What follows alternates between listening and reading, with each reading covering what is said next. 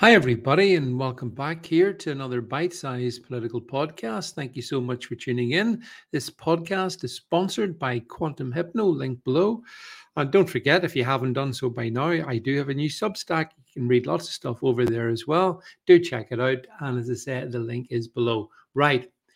What we are getting is slow release from the establishment on just how dangerous the jabs are.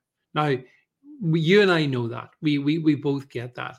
But nonetheless, it's interesting to see the mainstream media, which pushed these jabs, now releasing stories. And here's one that you really should read. It says that the largest COVID vaccine study ever finds that shots are linked to a small increased risk of neurological, blood, and heart disorders, but they're still extremely rare. Well, is that what the evidence is saying? I think no. Daily Mail sub editor. So apparently they double the risk of Guillain-Barré syndrome, right? You get a 300% higher risk of brain swelling, right? But all still extremely rare, you say. Let's go through some of the figures. This is apparently a study of 99,000 plus vaccinated individuals, and it gives you the percentage increased risk of health conditions after the COVID jabs, right? And on the Moderna one, you get this, you get a 3.78 times greater chance of getting swelling of brain and spinal cord. On AstraZeneca, you know that the award-winning AstraZeneca one, the one that the UK did a victory lap about, you get again a 300% increase of blood clots. Yeah. Again, AstraZeneca, first jab, you get a 2.5 times greater possibility of Guillain-Barré syndrome. Pfizer, let's talk about Pfizer. On the first dose of Pfizer, you get a 2.78 times percent greater increase of myocarditis. Now, that's almost 300%. Let's just put these in percentage terms. Myocarditis, Moderna, first jab, 3.5 times increase of damage. Again, Moderna, first job on pericarditis, that increases the chance of getting that by 174%.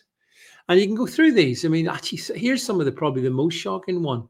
If you're on your second dose of Moderna, your chance of getting myocarditis increases by 6 times. You get a 6 times greater chance of getting myocarditis. And if you're on your third AstraZeneca, again, almost 7 times greater chance of getting myocarditis. So these are pretty serious conditions, my friends. And yet the headline says, but they're still extremely rare. Well, when your risk is doubled and trebled, I would say that's a lot more than just extremely rare. And yet this is all deliberate. Everything about this is deliberate. It's not accidental. They know that the damage that these jabs have caused is enormous. And they know that the information is seeping out. So what they need to do is they need to be the gatekeepers to that information flow. They need to assume control of it. They need to be the ones who start to prep everyone for, well, yeah, I mean, obviously, you took the jab, so yeah, fairly good chance you're going to, have increased your chances of having heart damage or brain damage or any one of those other serious conditions. I mean, but hey, what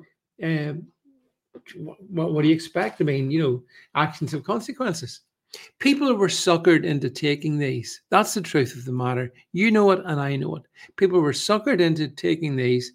I think the people that were doing the baiting and getting them into it, they themselves may not have quite realized just how atrociously bad these AstraZeneca, Moderna, and Pfizer jabs have been.